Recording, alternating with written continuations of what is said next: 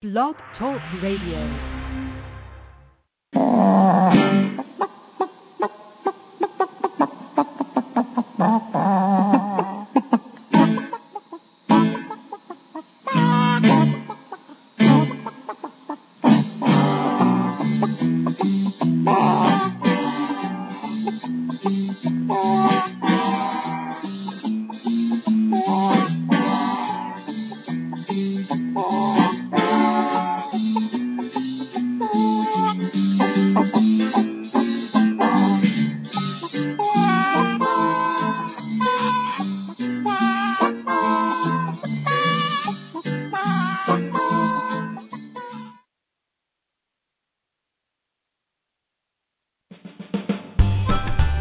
Welcome to Backyard Poultry with the Chicken Whisperer, brought to you by Tucker Milling. Join Andy Schneider, National Spokesperson for the USDA-APHIS Avian Health Program, Editor-in-Chief of Chicken Whisperer Magazine, and author of The Chicken Whisperer's Guide to Keeping Chickens, Chicken Factor Chicken Poop, and Zero Waste Chicken Keeping, as he welcomes top poultry veterinarians, poultry scientists, and poultry nutritionists to discuss the hot topics in the poultry world today and provide science-based, fact-based, study-based information to help you raise the healthiest poultry possible. And now, here's your host, Andy Schneider. Alrighty, thank you so much for tuning in today to Backyard Poultry with the Chicken Whisperer, brought to you by our good friends over in Alabama, Tucker Milling. If you live in the southeast United States, then you need to check them out next time you go to the feed store and get some really good nutritionally balanced feed for your flock. That's Tucker Milling. Thanks so much. We've got a great show lined up for you today. I'm very excited about it.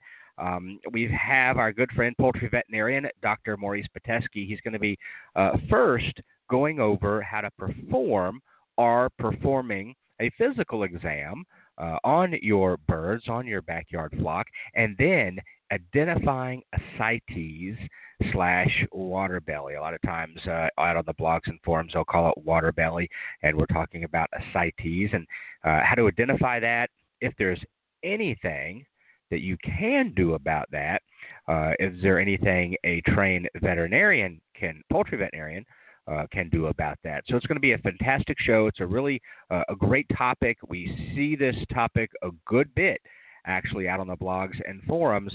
And I have to admit, as always, some of the treatments that people are throwing out there are shameful and just really not good for the bird itself. But then we're going to ask Dr. Pitesky at that point, if you have that bird that has ascites or water belly, is there anything that's actually going to be able to save them? Then maybe the causes of some of this as well. What's causing this and how maybe we can prevent this if that's at all possible. So I'm going to go right into our first commercial break right away. Not much host chat today because I want you to have time to get that pen and paper, that Spiral Chicken Whisperer notebook ready where you take all your notes from our podcast. So when we come back from commercial break, we'll bring Dr. Pitesky right on. We'll get right to our topic, performing a physical exam and identifying ascites / water belly in chickens. Stay with us. We'll be right back after this short break. Chickens across the country are flocking to Grubbits. These natural, oven-dried black soldier fly larvae are sustainably raised right here in the USA. Grubbits account for 10 to 15% of a normal diet and are available at almost half the price of some competing brands. More calcium, stronger eggshells, healthier feathers, happier hens.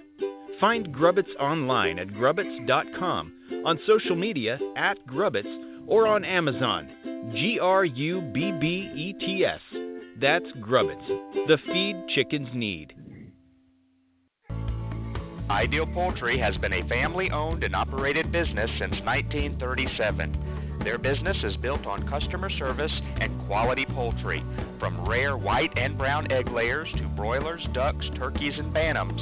Ideal Poultry is the largest supplier of backyard poultry in the United States, shipping close to 5 million chicks annually. Visit them online at idealpoultry.com. That's idealpoultry.com. Hey, it's the Chicken Whisperer. If you're in the market for a new incubator, then look no further than GQF. They have a great selection of tabletop and cabinet-style incubators at prices you can afford. I love my GQF Genesis Model 1588. It has a large picture window and an automatic thermostat, which makes for a better hatch every time. Go pick out your new incubator at gqfradio.com. That's gqfradio.com.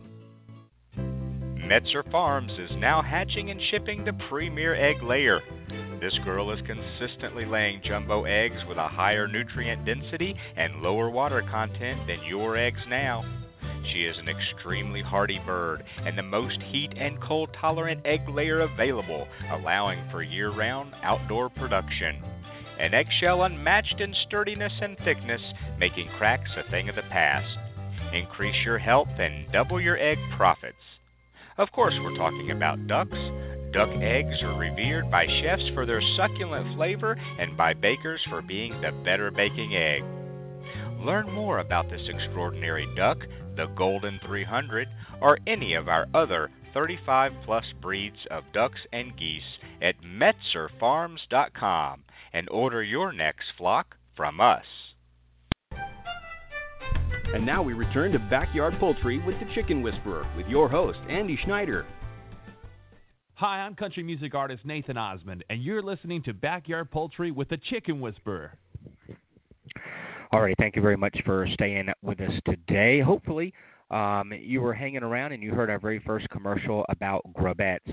And the biggest headline there regarding these black soldier fly larvae, of course, sourced and produced here on farms in the United States.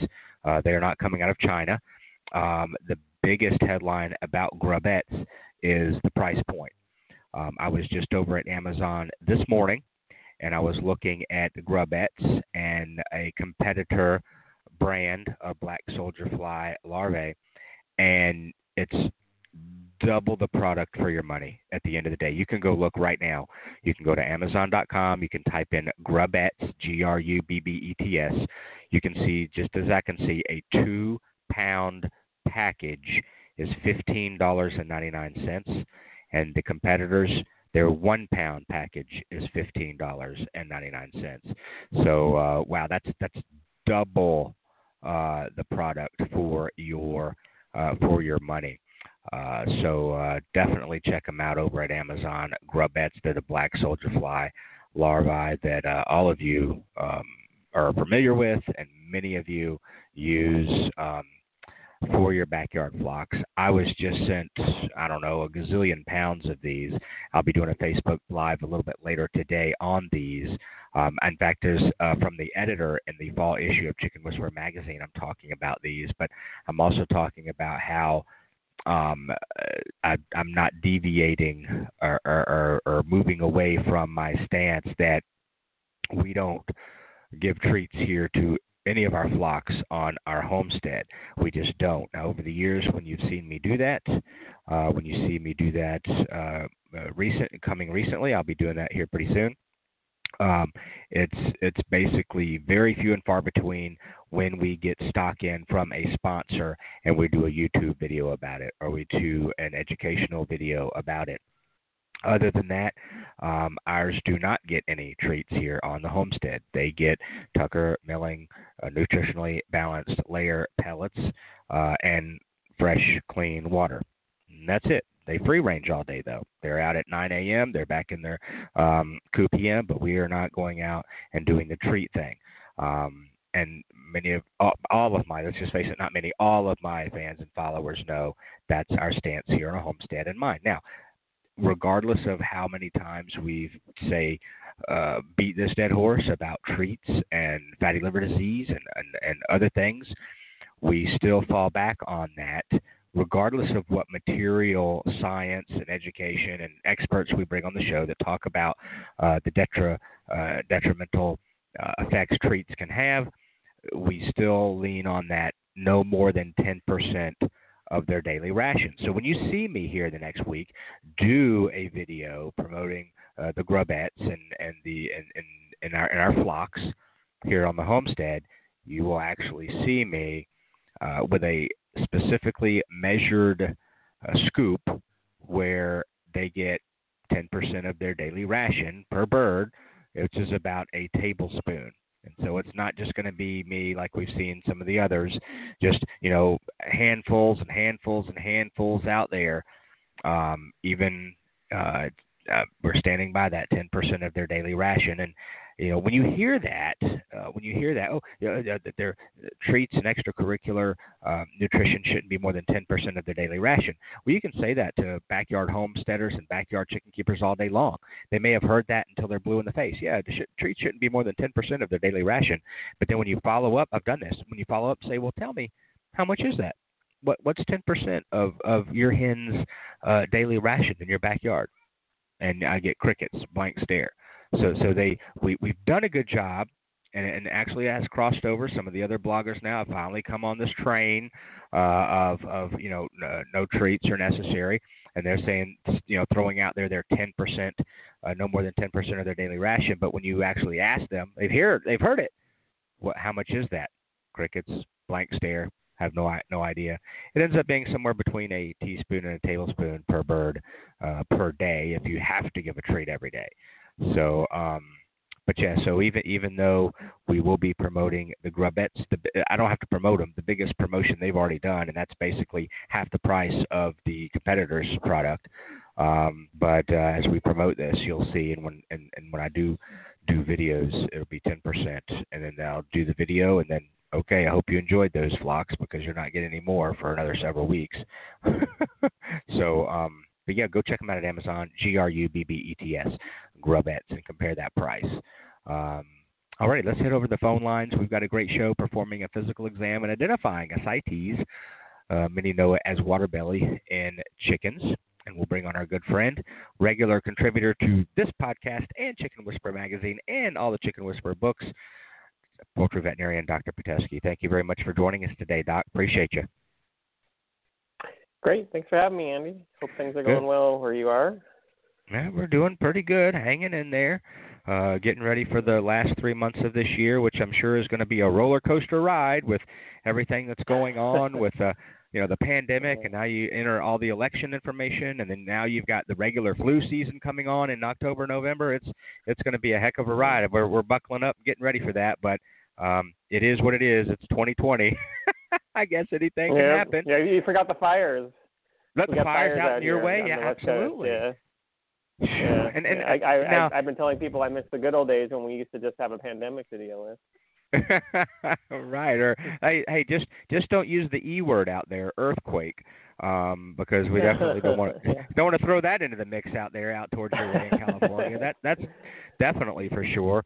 But you know what? We can break away from all of that and talk about chickens, which is awesome. Everybody loves to do that. Let's get our mind off of the 2020 shenanigans for a little bit and talk about a hobby that everybody loves, regardless of what they're going through right now, and that is chickens. And today you'll be talking about something very important, performing a physical exam, kind of what to look for, and of course we'll kind of segue off of that into the identifying Ascites, and at the end of the day, is there really anything we can do about that to save that bird? Or maybe if we do have a bird that has it, well, did I do something wrong, or did they get into something, or is it just going to be?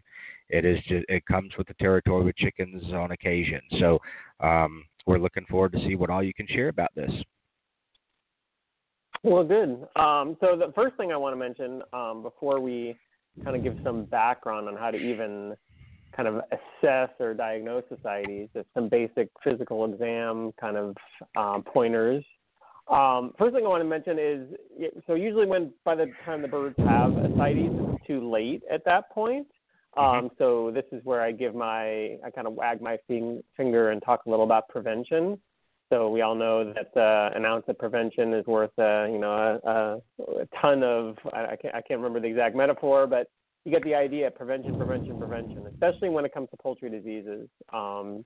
So there is not a lot of great treatment options, and if you're lucky enough to live near someone who really specializes in this stuff, you're going to spend a lot of money on something that might not have a very desirable outcome versus being disciplined about diet and fastidious about feed quality and things like that.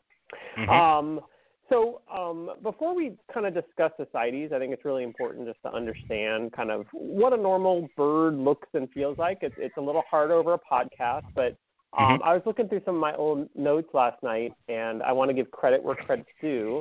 Dr. Michelle Hawkins, who is a faculty member at the UC Davis School of Vet Med and focuses on exotic animals, including birds, has done a lot of nice work, and I'm kind of really working from some of the notes that she's provided in the past to her students on how to do a physical exam of a backyard chicken. So if you were going to vet school, this is kind of like the lecture that you get. Maybe, obviously some PowerPoint mixed in there, but I'll do my best to kind of go over kind of how you assess the birds. And then when we get down to the abdominal cavity, the guts, we'll concentrate a little more on Ascites. But I thought I just didn't want to give Ascites just by itself because I thought it would be good to give some context, and hopefully that'll be helpful. I think some of the stuff is common sense. 90-something% of every profession is common sense, and I think we all kind of know that in our own little world. But sometimes it's good to kind of hear stuff a second or third time, or just to know kind of how what we're taught to do, and it'll make intuitive sense, I think, to you for the most part, and then hopefully pick up a few little pointers. But when you're first kind of looking at a flock, in the morning or the afternoon, whatever it be, it's really good to kind of stand from a distance and just watch them. I think, again, we kind of intuitively know that, but sometimes we're in a rush and we're not paying attention. Sometimes we're talking on the phone and they hear us, and we kind of disturb them from kind of their natural kind of behavior. So, you kind of want to look at them. And I've said this in the past, hopefully, but the most important thing to do, if you know what normal looks like, it is really easy to figure out when something's abnormal. But if you don't know what normal looks like, then when you're talking to your friends or a vet or whatever it be, you're going to be like, is that normal or not abnormal? And let me interject. How often that question comes. Let me interject. This is a perfect example because literally in the last 10 days, it may have been a little over a week, but it wasn't 2 weeks out. So in the last 7 or 10 days, someone in a Facebook chicken group / forum posted a picture of one of her hens and their feet. And I wish I would have saved that picture just to use it for kind of educational purposes in the future. But it had, I don't know, Doc, if it was a bumblefoot that went awry or an abscess or whatever it was, but it basically looked like about the size of, bigger than a golf ball, but smaller than a baseball, to give you an idea, maybe tennis ball size. So it looked like a tennis ball with some toes coming out of it. And there's no way that chicken could walk without, so of course, a lot of the comments were, you want to help this young lady and lead her in the right direction. But a lot of the comments were, how in the world could you not notice this before it got to that point? I mean, they were roasting her pretty good about that. And my comment in there was, it was very generic. I said, folks, one of the best tools you could have in your, say, first aid kit is a 5-gallon bucket. And we've talked about this before, sit on that 5-gallon bucket and observe your flock, hold your birds, get a weight, get an idea of what feels right, what doesn't, look at them, examine them head to toe, maybe not every week, but, at least once a month. But that 5-gallon bucket can be such an important tool, like you just said, so you know what the norm is, and you'll be able to identify some issues right maybe as they start, because it was like, how in the world did you not notice this when it was the size of a quarter, a $50, or a dollar coin, or now it literally looks like this growth the size of a softball. I mean a tennis ball with just, you could see the little toes coming out of it. And we were like, oh my goodness gracious! And of course, all the information was not great at this point, but it was. But I'm glad you mentioned that, because I've said, when I first say that, hey, a 5-gallon bucket is one of your best friends in your first aid kit, and they look at me strange until I tell them, sit on it and observe and hold and handle your birds, so you'll know when something starts to go wrong sooner rather than later. So thanks for sharing that too. But I wanted to share that story as well. How in just the last 7 to 10 days, a perfect example of identifying your birds, how that can happen. How that's important. Yep. Thank you for that. No, completely agree. I always love when the owners really double down and they say, nope, it showed up today. It was normal last night. And you're like thinking in your head, like, that's impossible. Like, absolutely. Like when Yep. your kids are telling you something that everyone knows is not true, but they double down on it and really lean into it. So we all have our stubborn moments. I understand, but it is kind of interesting. So just a couple things on, kind of when you're looking at them from a distance. So are they, what we call BAR? Are they bright, alert, and responsive to their environment, to each other? How are they interacting with the flock? If one bird's standing off to the side, that's probably somewhat abnormal, something we want to kind of keep an eye on. If you have a memory like mine, get a notebook out or have a laptop where you have a file where you write some notes. Again, kind of knowing what normal and abnormal is. This is where I'll kind of mention the idea of having a spreadsheet, just where you're kind of capturing every day. It depends how detailed you want to get, but even simple things like, well, how many eggs are my hens producing every day? How much feed are they consuming? How much water are they consuming? You can get as much into this as you want, and that's what the commercial world does. And they have nice little slick automated ways of doing this. But what's my weight of my bird? All those things can really be kind of captured, and you kind of have to decide what you're comfortable with and not comfortable with, what's a bridge too far. But, doing that at some level is really, really valuable. You're reminding me of a story. My wife has a friend who, for some reason, the husband is kind of a gearhead, and he has this little notebook, and he writes in it every single time he fills up a gas tank. And he writes what the mileage is and keeps a couple notes there. He does absolutely nothing with it, and he's kept it for years. But some of us just have that kind of personality where we just want to capture data and we want to keep track of it, and it makes us feel, in control of a situation. So I realize that's more of a behavioral thing than not, but it is good to have that, because then when that rainy day comes and you're like, okay, Doc, here's what I got. We were making 5 eggs a day, for the last, 3 months, and then all of a sudden we're down to 1 for the last 2 days or 3 days or 4 days. And you'd be surprised how that kind of information can really be helpful, especially because when you think about disease, nutritional, infectious, cancers, all those type of things, the sooner, as we all know in our own, experiences, the sooner we can find a problem, the better luck we'll have in getting a positive outcome. So it is good to keep that. I also, with kids, I think it's a good way to teach kids the practical aspect of animal husbandry and how to, run a business and all those things. Like, how much did that egg really cost? Was it a free egg? No, well, probably not, obviously, because we had to pay for feed and water and that kind of thing. So I think there is some great learning experiences there. So anyway, back to our physical exam. Are they bright, alert, and responsive? Where are they? Are they by themselves? Are they with the flock? Do they have a healthy appetite? What's our egg production like? Has it been interrupted by anything? When we have predators around, egg production can stop for a few days to even a few weeks, because, only really healthy, quote unquote, happy birds will produce eggs. A chicken with abnormal behavior, when you're looking at them from a distance, they'll be separate. Reluctant to move. That might be because they're spooked a little, or there might be a lameness there. So now, if there's a lameness, there's things we might be thinking about. Maybe is there bumblefoot going on, Merrick's disease?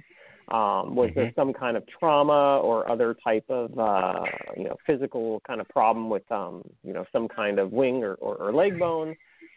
Look for, again, from this distance, look for ruffled, fluffed up plumage and feathers.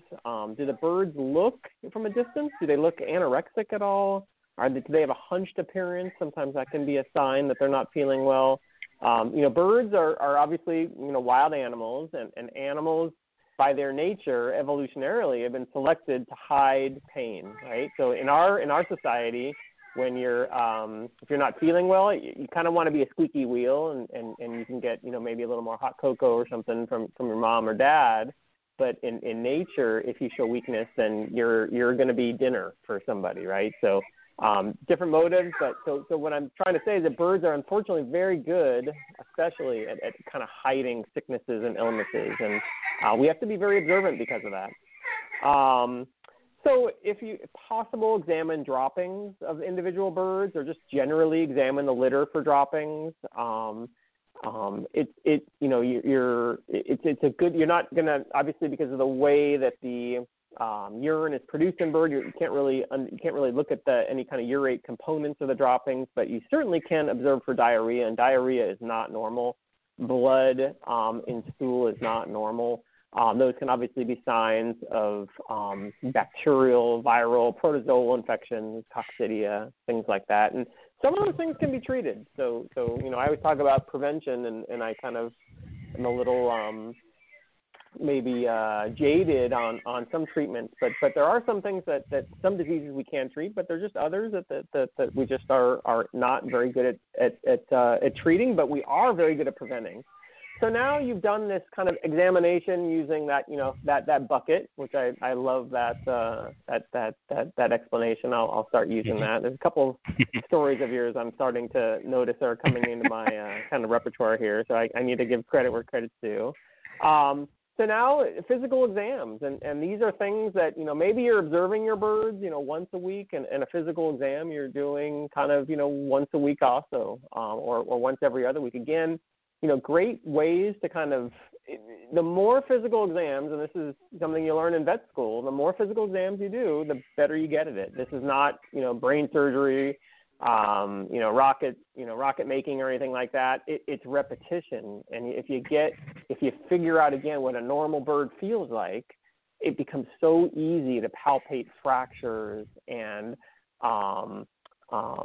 all kinds of reproductive problems in the abdomen and vitamin deficiencies and all these other things that kind of come up in all kinds of interesting kind of ways that physical exams reveal. So start with the basics, start with the respiratory rate. So again, before handling the bird, obviously when you pick up a bird, their respiratory rate's going to probably increase a little. Is the bird open beak breathing? Does that correlate with the weather? If it's 100 degrees out, sure, they should be open beak breathing. But if it's not, and that only one bird is doing that, that's going to make me kind of wonder, if that's normal or not. One of the nice things about having a flock, and flock is anything more than one, is that you can compare, one bird to the other. You can be like, yep, that bird is not acting like, the other 5 birds in my flock. So that's always nice to have as kind of a benchmark, if you will. So what's the color of the comb? So before and after handling, the comb is obviously this very highly vascularized piece of tissue that facilitates kind of heat dissipation. So in hotter weather, combs can kind of be very handy actually in trying to cool birds off. You want to make sure that comb is nice and red. That there are no little nodules on them or scabs on them that can be consistent with a disease called dry pox. So keeping an eye on those types of tissues is really important. Weighing your bird, we talked about that a little earlier. Not a hard thing to do. You can wrap your chicken kind of in a blanket. And kind of make a burrito out of them and weigh yourself, and then weigh yourself with the bird on it, and that's the way you can kind of weigh a bird. In a barn of 10,000 broilers or layers, there are scales in there, and you will kind of automatically collect those weights and try to understand what's going on. Even in the old days, they would still weigh 30, 40 birds every day, just to make sure that birds are gaining weight at an appropriate level. Because as we talked about before, if a bird's not gaining weight, that could be for all kinds of reasons. Could be for disease. Could be that we don't have water there. Remember, one of the best predictors of feed production is water consumption. So if they're not eating as much, you're like, what's their water consumption? Because their water consumption roughly should be about twice the weight of their feed consumption. So measure their weight periodically. And what I mean by periodically is, whatever you're comfortable with. Every day is probably a little too much. Once every 6 months, probably a little too little. But, it's something in between there, once a month or something in a perfect world. You don't have to do all your birds, but Again, if you're doing 5 birds or something like that, and you have a flock of 5 or a flock of 10, that should give you an idea. Now, where it gets a little more confusing, I think, or a little more challenging with backyard owners, is that usually have mixed age flocks. That's almost 100% of the time just the reality, and different species and different breeds in there, excuse me. So that can be challenging to you might have to, just weigh a few of them or weigh all of them if there are some breed differences and age differences, for example. The other thing is to assess hydration. This is important, hot or cold. So after weighing, to help determine kind of, how well hydrated a bird is, there's a couple ways to do it. You can measure what's called skin turgor. So that kind of upper eyelid and the rolling the skin over the keel, those are things you can kind of feel. You kind of tense them up a little, and if they spring back, then they're very well. Their tissue is well hydrated, and if that tissue on the upper eyelid and the keel, after you've kind of tensed it, almost like pinched it, if it doesn't go back very quickly, then they're probably not as well hydrated. The other indication is what we call venous refill time or capillary refill time, CRT, of the brachial vein. So the brachial vein you'll see on our arms, kind of around in our arms for our brachium, our arm. A bird obviously doesn't have an arm; they have a wing. So you actually will, if you gently take out a couple feathers on the underside of their wing, you actually will see some veins there. And if you push on that, and the vein immediately becomes it immediately refills. So when you push on it, just like when you push on your own, kind of veins, it kind of becomes kind of white, and then the blood refills because you were basically blocking off the blood flow, and now it's refilling. So that capillary refill time should literally be about 1 second, and if it's not, then you're like, my birds are dehydrated. Why are they dehydrated? And there's obviously simple and complex reasons that's happening. Excuse me. And the more you do that, again, the more you know what normal is. So when you're like, whoa, that capillary refill time is not normal, then that's something that you'll be able to appreciate, which is, that's 9/10 of the battle right there. A few other things before we kind of get to the gut. Examine the head and neck. So birds should hold their heads high. It should be symmetrical, so it should be kind of, they shouldn't have a head tilt. There is several diseases, especially in young chicks, related to what we call wry neck or torticollis, and that can be caused by infections in the middle ear. It can be caused by trauma.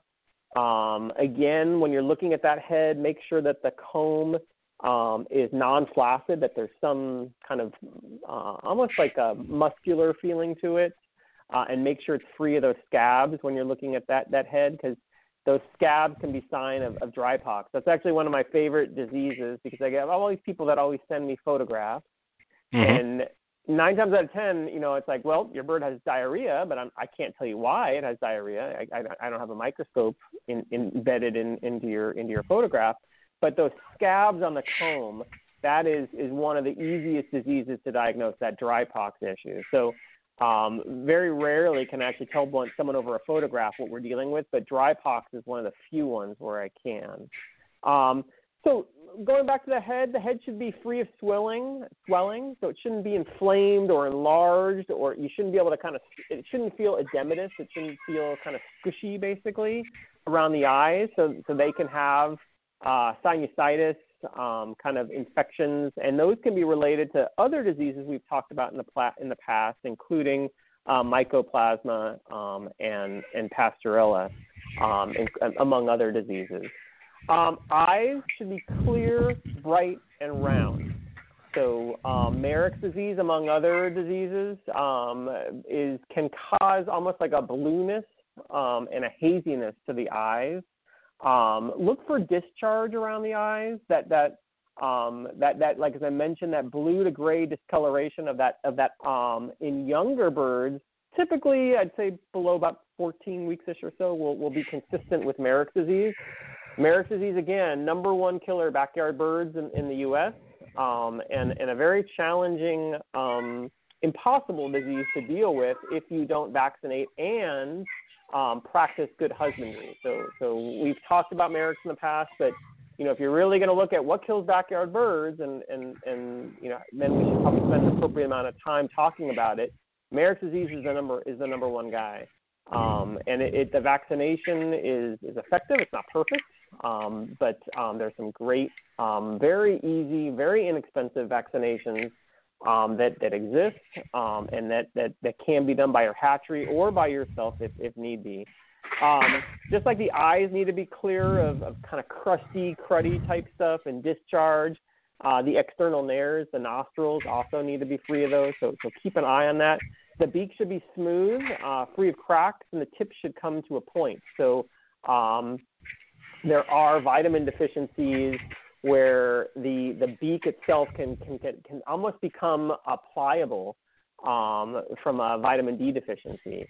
And that's related to calcium absorption and all these type of things. So sometimes you'll see a lot of nutritional diseases in people that are very keen to make their own diets, or they got a bad batch of feed, or they give, to your earlier point in the introduction, they give too many treats. Because remember, if a layer bird's eating maybe 120 grams of feed a day, roughly or so, and remember it's a hot day, they're going to eat less. Mm-hmm. And if you're giving them, even 5, 10, 15, 20% of snacks because you're like, oh, it's hot, they're uncomfy, blah, blah, blah, blah.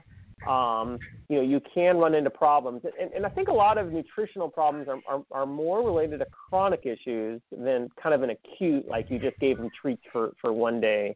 But you will run into problems eventually. I know people will always say, anecdotally, like, well, we don't have problems, we're fine. And I'm like, well, that's great, but don't give that advice to everyone else, because at some point, you're going to deal with a breed that just can't handle that many treats, as opposed to maybe your magical breed that, in that situation is doing fine until, of course, it's not doing fine.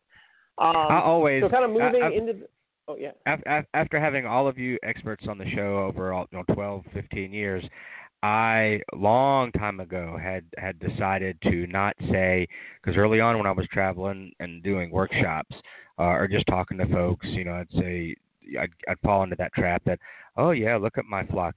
My birds are healthy, and I mean, you will never hear me say that, whether it be in person or in a workshop, or when I hear people say, or if I say something about whatever, they'll say, oh no, my flocks are healthy. I have the healthiest birds, and you try not to be a jerk about it, but you still want to say, I don't even say I have a healthy flock, because when was the last time you had them tested for anything? I mean, how many birds out there, Dr. Pitesky, are running around with mycoplasma? I mean, is that a healthy bird? How many have salmonella and are shedding salmonella, but yet still appear perfectly healthy?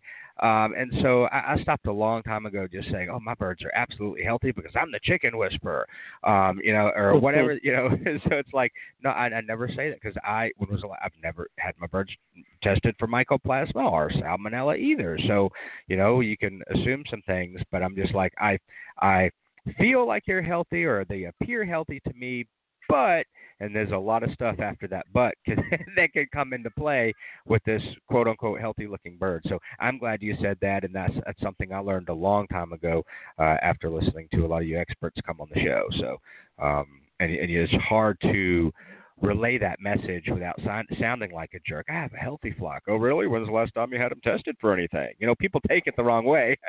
They could have mycoplasma, they could have salmonella, but so I'm glad you got that point across as well.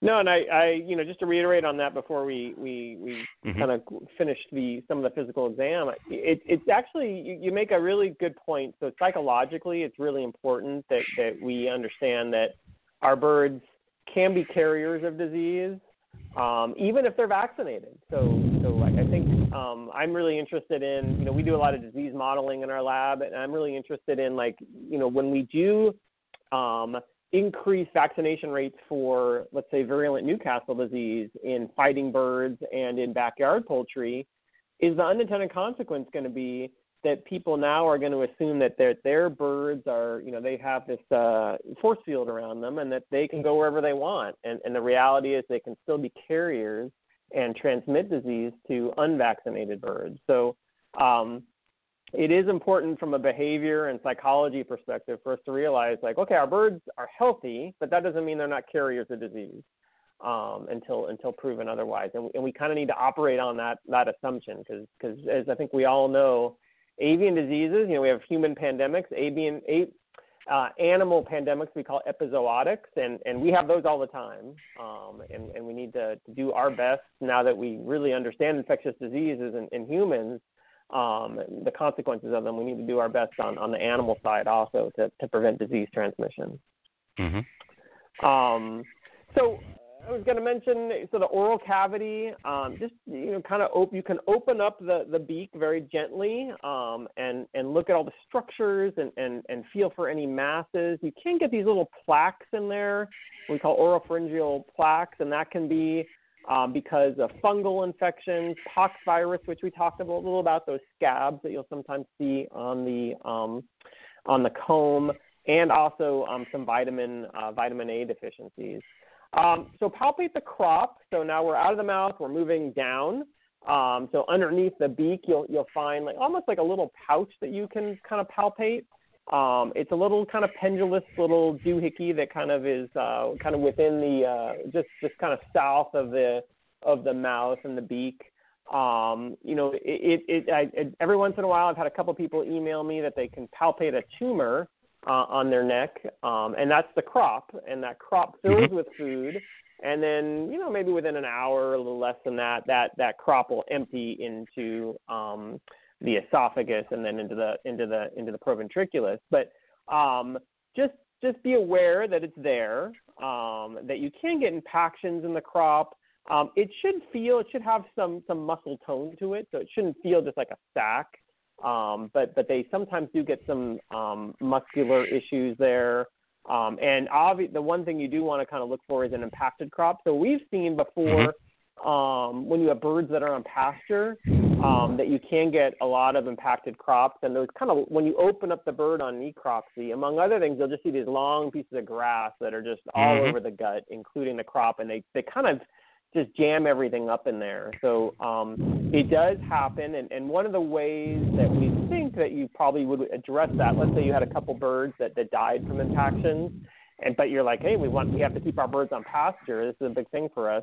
So in that scenario, I would suggest cutting your grass lower, your pasture lower, and then if you are going to feed them some of that grass, remember birds are not ruminants, so they're not actually getting energy from it, but they can get some vitamins from the grass itself, and that's what gives, among other things, the eggs, the carotenoids that give the eggs that rich orange color, but they're not getting actual energy from it. So you kind of want to limit that, but you can give them some chopped up, almost the equivalent of like hay from that grass. You just don't want to give it, if you have impactions as an issue, you want to make sure that it's not those long shards of grass, because we've seen that in our flock actually at Davis.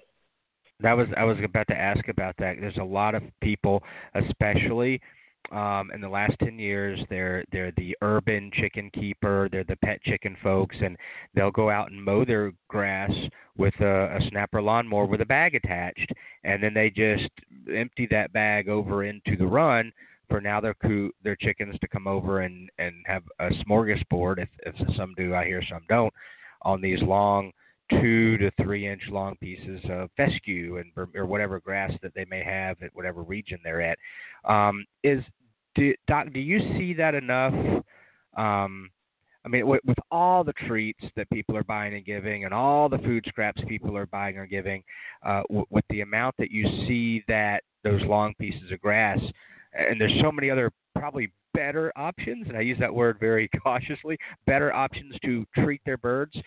Do you see that enough to probably just come out and say, it's everything that's available today as far as a treat or a snack, maybe this is something due to the potential risk of the impacted crop. Just hold back on that if you can, and give your mealworms, give your black soldier fly larvae, give your pieces of cantaloupe. But if you're gonna, if anything, just stop pouring that bag of grass into the run and letting them have at it. There's some risks involved there. Yeah, I mean, I guess, okay, so as epidemiologists, how much of this do we see? Not a ton, but is that because, there's just not a lot of birds that are doing this? Maybe, maybe not. I mean, I think if you talk to some of the pastured poultry producers that are listening or that are out there, they'll be like, we've done this for 20 years and never had a problem. Right. That could be because of how they're letting them eat smaller kind of pieces of grass and not these kind of longer ones. Could be some breed issues. Could just be, who knows? We don't know a lot about this kind of stuff. Well, I think if you look, it doesn't provide energy. Right. Go on.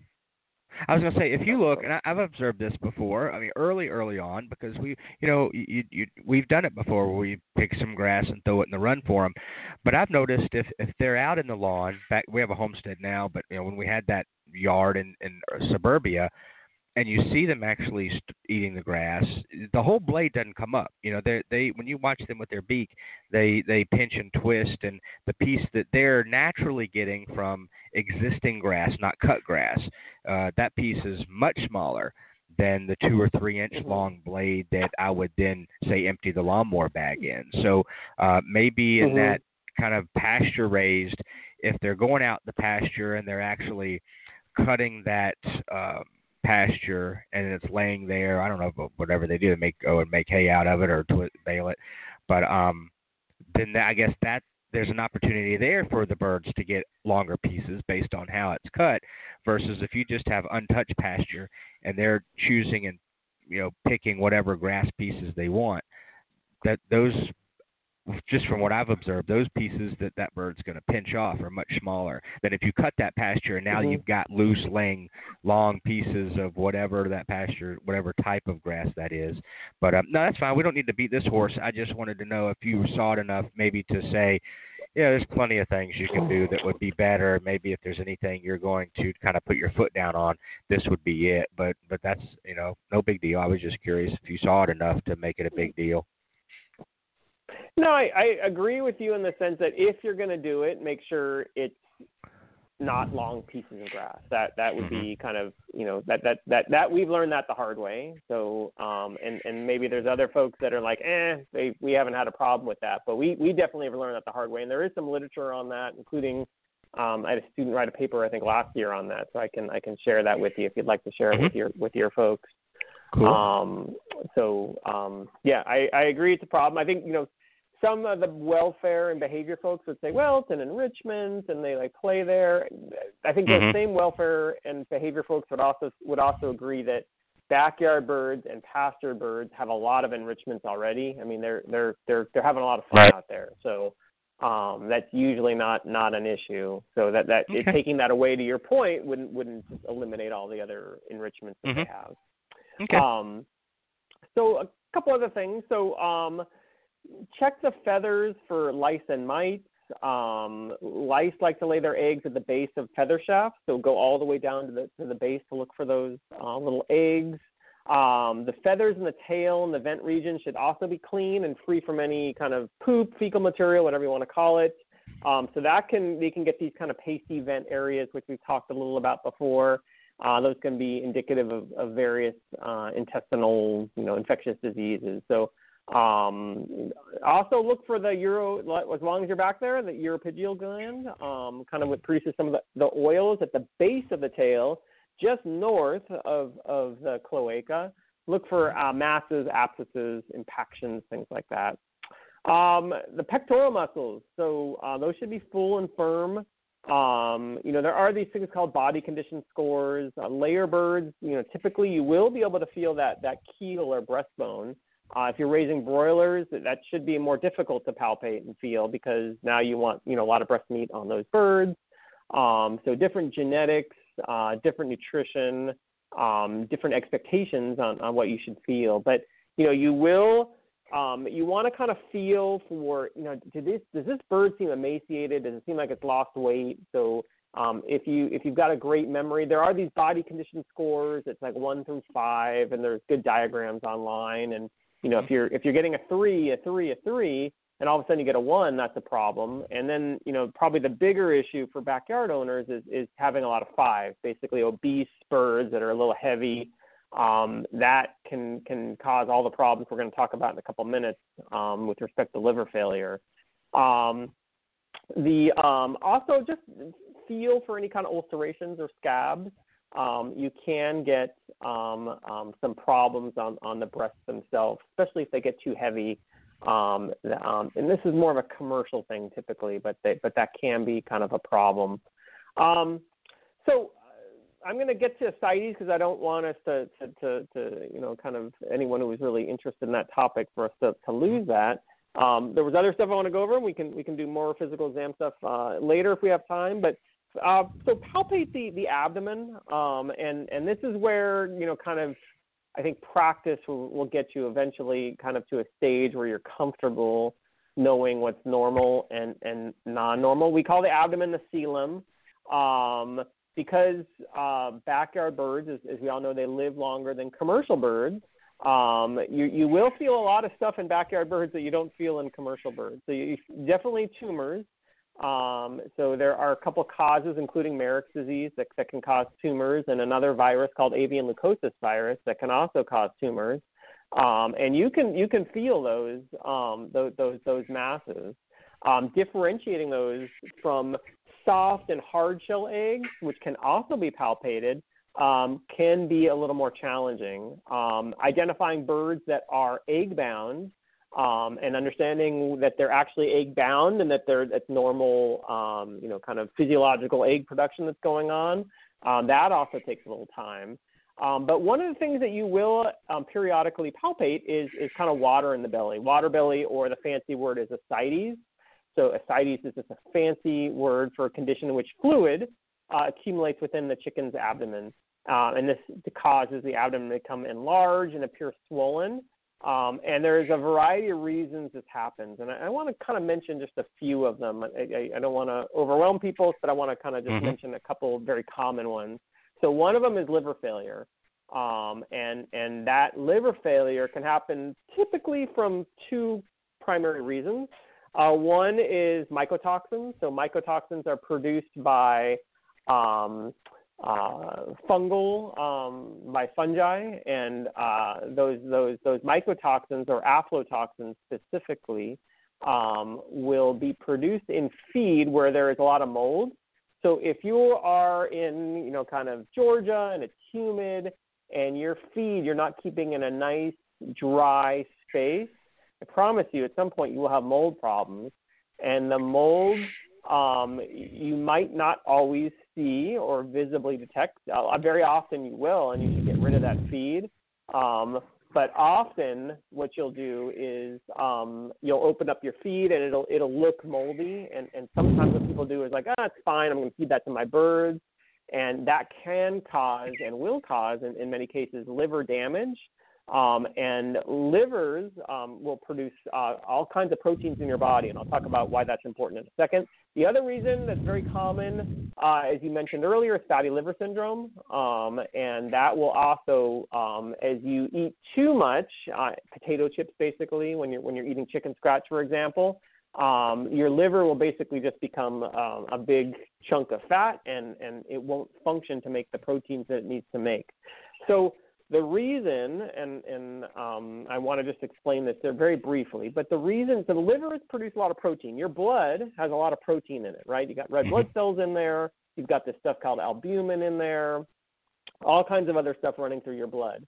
And there is this thing called osmosis, and I just want to very briefly just mention it. So water likes to go from a high concentration of water to a low concentration of water. So if you have a blood vessel and it has a lot of protein in it, then water is going to move from outside of the body into the blood vessel.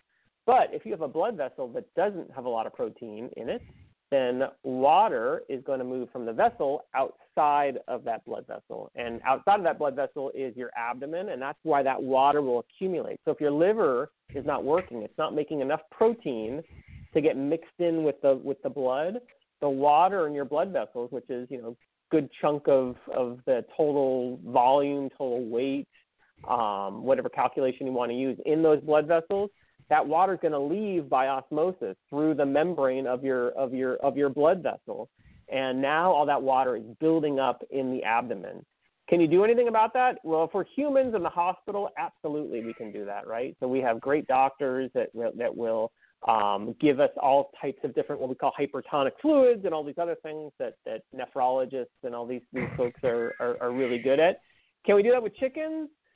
Sure. Do you want to spend several $1,000s to do that? Maybe not. You reminded me of one line where they say that the dumbest kidney is still smarter than the smartest doctor. So my point is kidneys are actually really good at figuring out how to get fluids back into veins and arteries and things like that in order to compensate for maybe, problems that livers are having, or to compensate for stupid doctors. So they can do that, but there's, limitations on everything, right?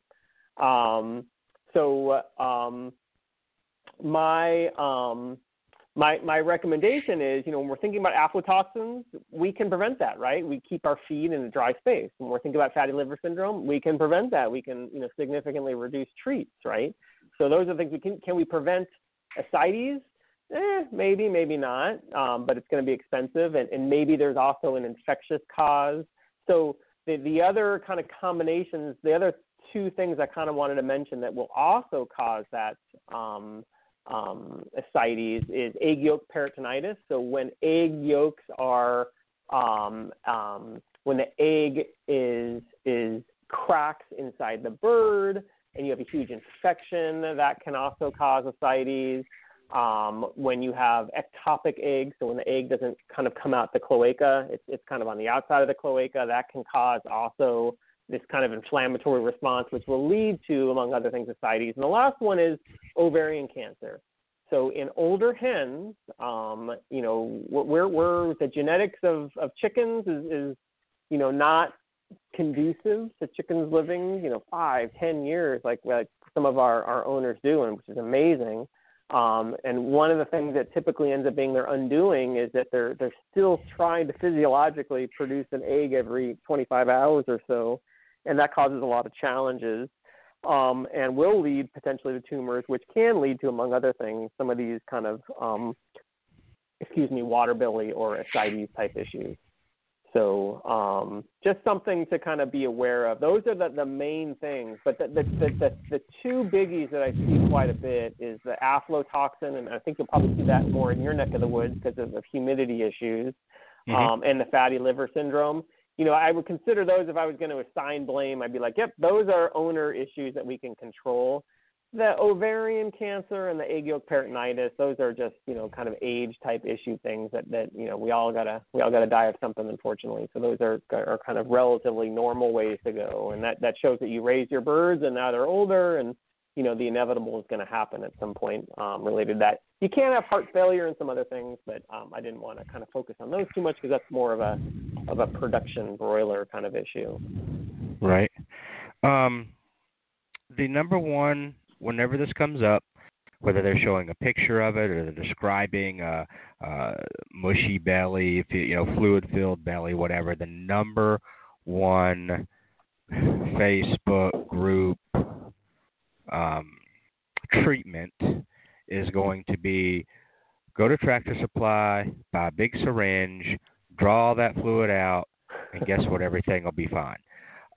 And again, I guess in that situation, you're not going to spend money on a vet. You want to do it. You kind of help to prevent pain and suffering for this bird, which may be, to cull it humanely.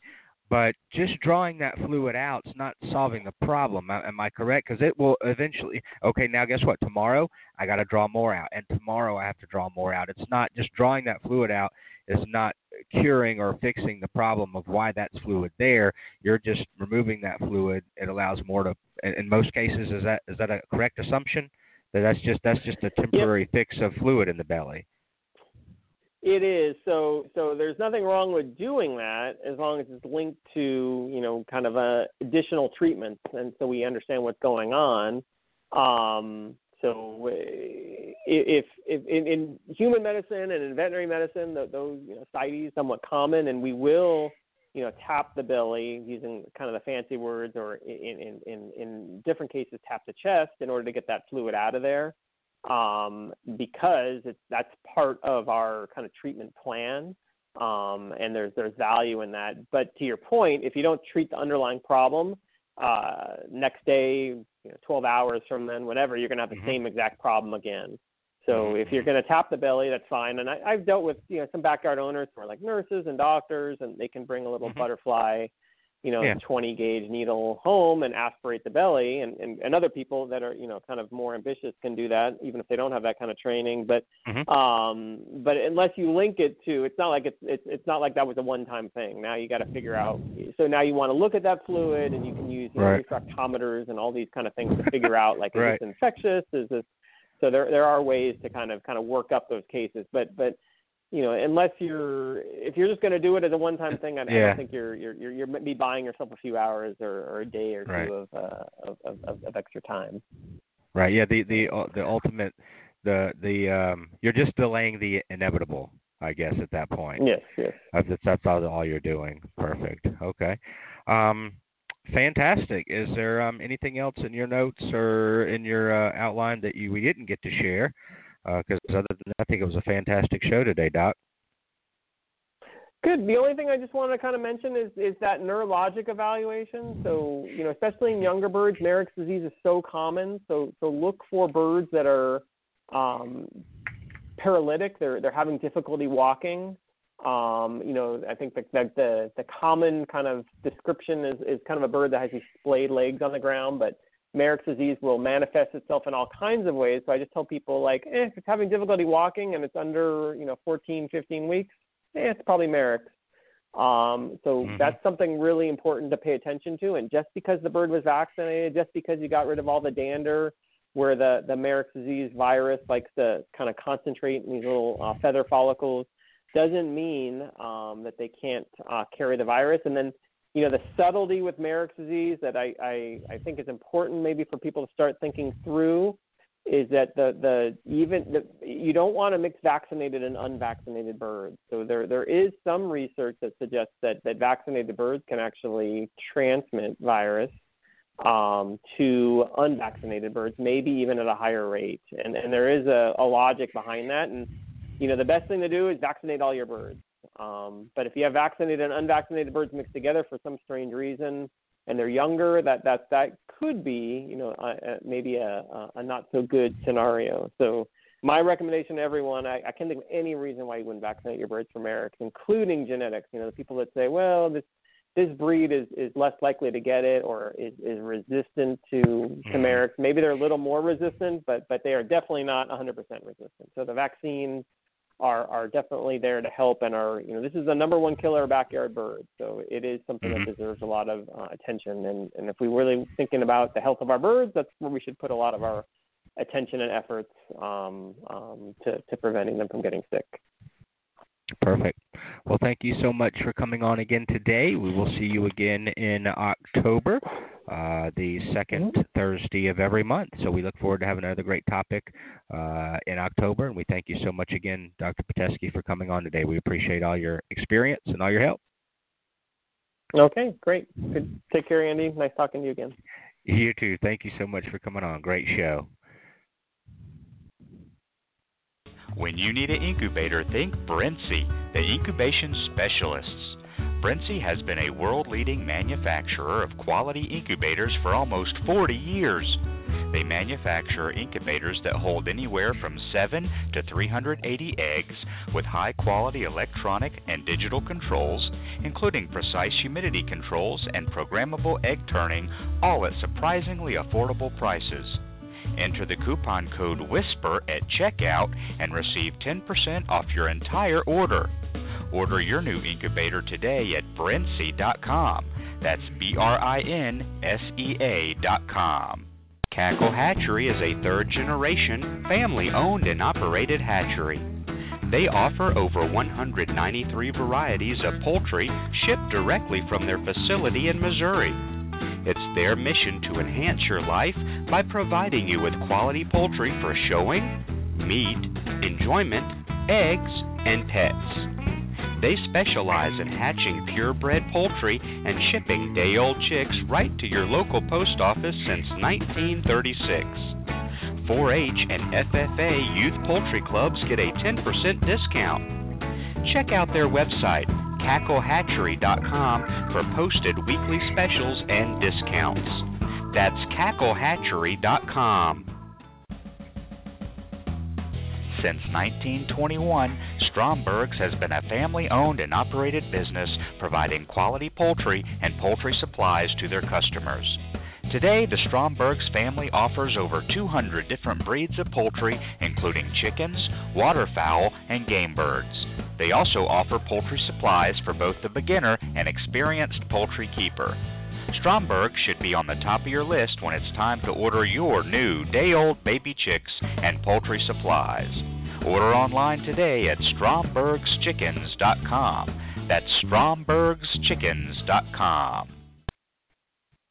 Chickens across the country are flocking to Grubbits. These natural, oven-dried black soldier fly larvae are sustainably raised right here in the USA. Grubbits account for 10 to 15% of a normal diet and are available at almost half the price of some competing brands. More calcium, stronger eggshells, healthier feathers, happier hens. Find Grubbits online at grubbits.com, on social media at Grubbits, or on Amazon, Grubbets. That's Grubbits, the feed chickens need. And now we return to Backyard Poultry with the Chicken Whisperer with your host, Andy Schneider. Alrighty, thank you very much for staying with us today. I hope you enjoyed today's show, performing a physical exam and identifying Ascites/waterbelly in chickens. I always love it when poultry veterinarian Dr. Pitesky is on. He really sheds a lot of light on a lot of these things that we see posted in the blogs and forums and groups that are out there, and really sheds a wonderful bright light on reality and proper care, and we really thank him for coming on. It looks like next Thursday we will have poultry scientist Dr. McCrea back on, and then on, let me see, looking at the calendar here, 1, 2, 3, 4, yeah, there's just 4 Thursdays. And then on the 25th Thursday, we're looking at trying to have Tucker Milling come on, because I really want to share the story. It's fascinating. It's interesting. You'll appreciate it. You'll appreciate the honesty in it of why we made the switch here to go to Tucker Milling Feed, and the fact that may have been actually the first especially feed sponsor that we've actually reached out to ourselves based on the results that we saw here using their product versus others that have heard or seen about us and said, hey, we'd like to be involved. It was the opposite. It really makes for a fantastic story, and I think you'll appreciate and respect the honesty there of why we're all of our animals here on the homestead are now Tucker Milling. So hope you guys have a fantastic week and weekend, and hey, you know what? We will see you back here next Thursday with poultry scientist Dr. McCrea. So have a great one. Thanks for tuning in, and don't forget about Chicken Whisperer Magazine. This has been Backyard Poultry with the Chicken Whisperer, brought to you by Tucker Milling, with your host, Andy Schneider. For more information, find us on the web at chickenwhisperer.com, on Facebook by typing in The Chicken Whisperer, on Twitter at Backyard Poultry, and on Instagram at The Real Chicken Whisperer. Thanks for listening.